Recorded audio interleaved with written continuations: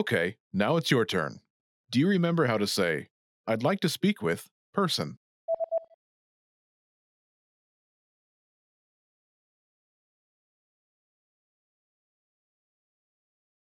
Θα ήθελα να μιλήσω με...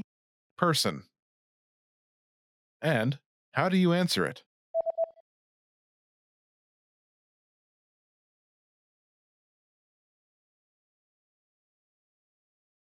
Μάλιστα. Μια στιγμή παρακαλώ.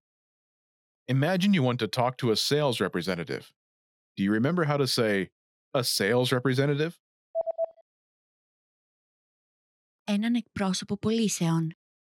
Έναν εκπρόσωπο πωλήσεων. Say, I'd like to speak with a sales representative.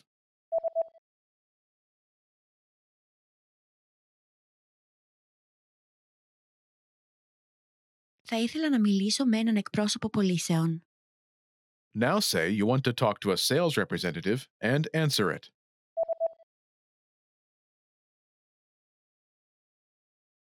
Θα ήθελα να μιλήσω με έναν εκπρόσωπο πωλήσεων. Μάλιστα. Μια στιγμή παρακαλώ. Now, imagine you want to talk to the manager. Do you remember how to say, the manager? Τον διευθυντή. Τον διευθυντή. Say, I'd like to speak with the manager.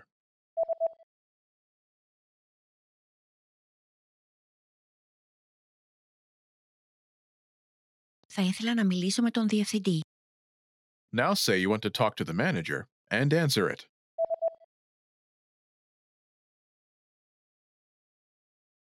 Θα ήθελα να μιλήσω με τον διευθυντή.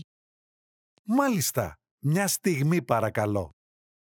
Now imagine you want to talk to customer service. Do you remember how to say, customer service?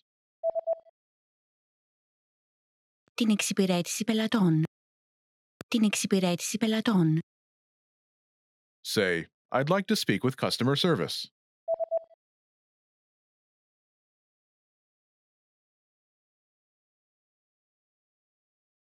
Θα ήθελα να μιλήσω με την εξυπηρέτηση πελατών. Now say you want to talk to customer service and answer it.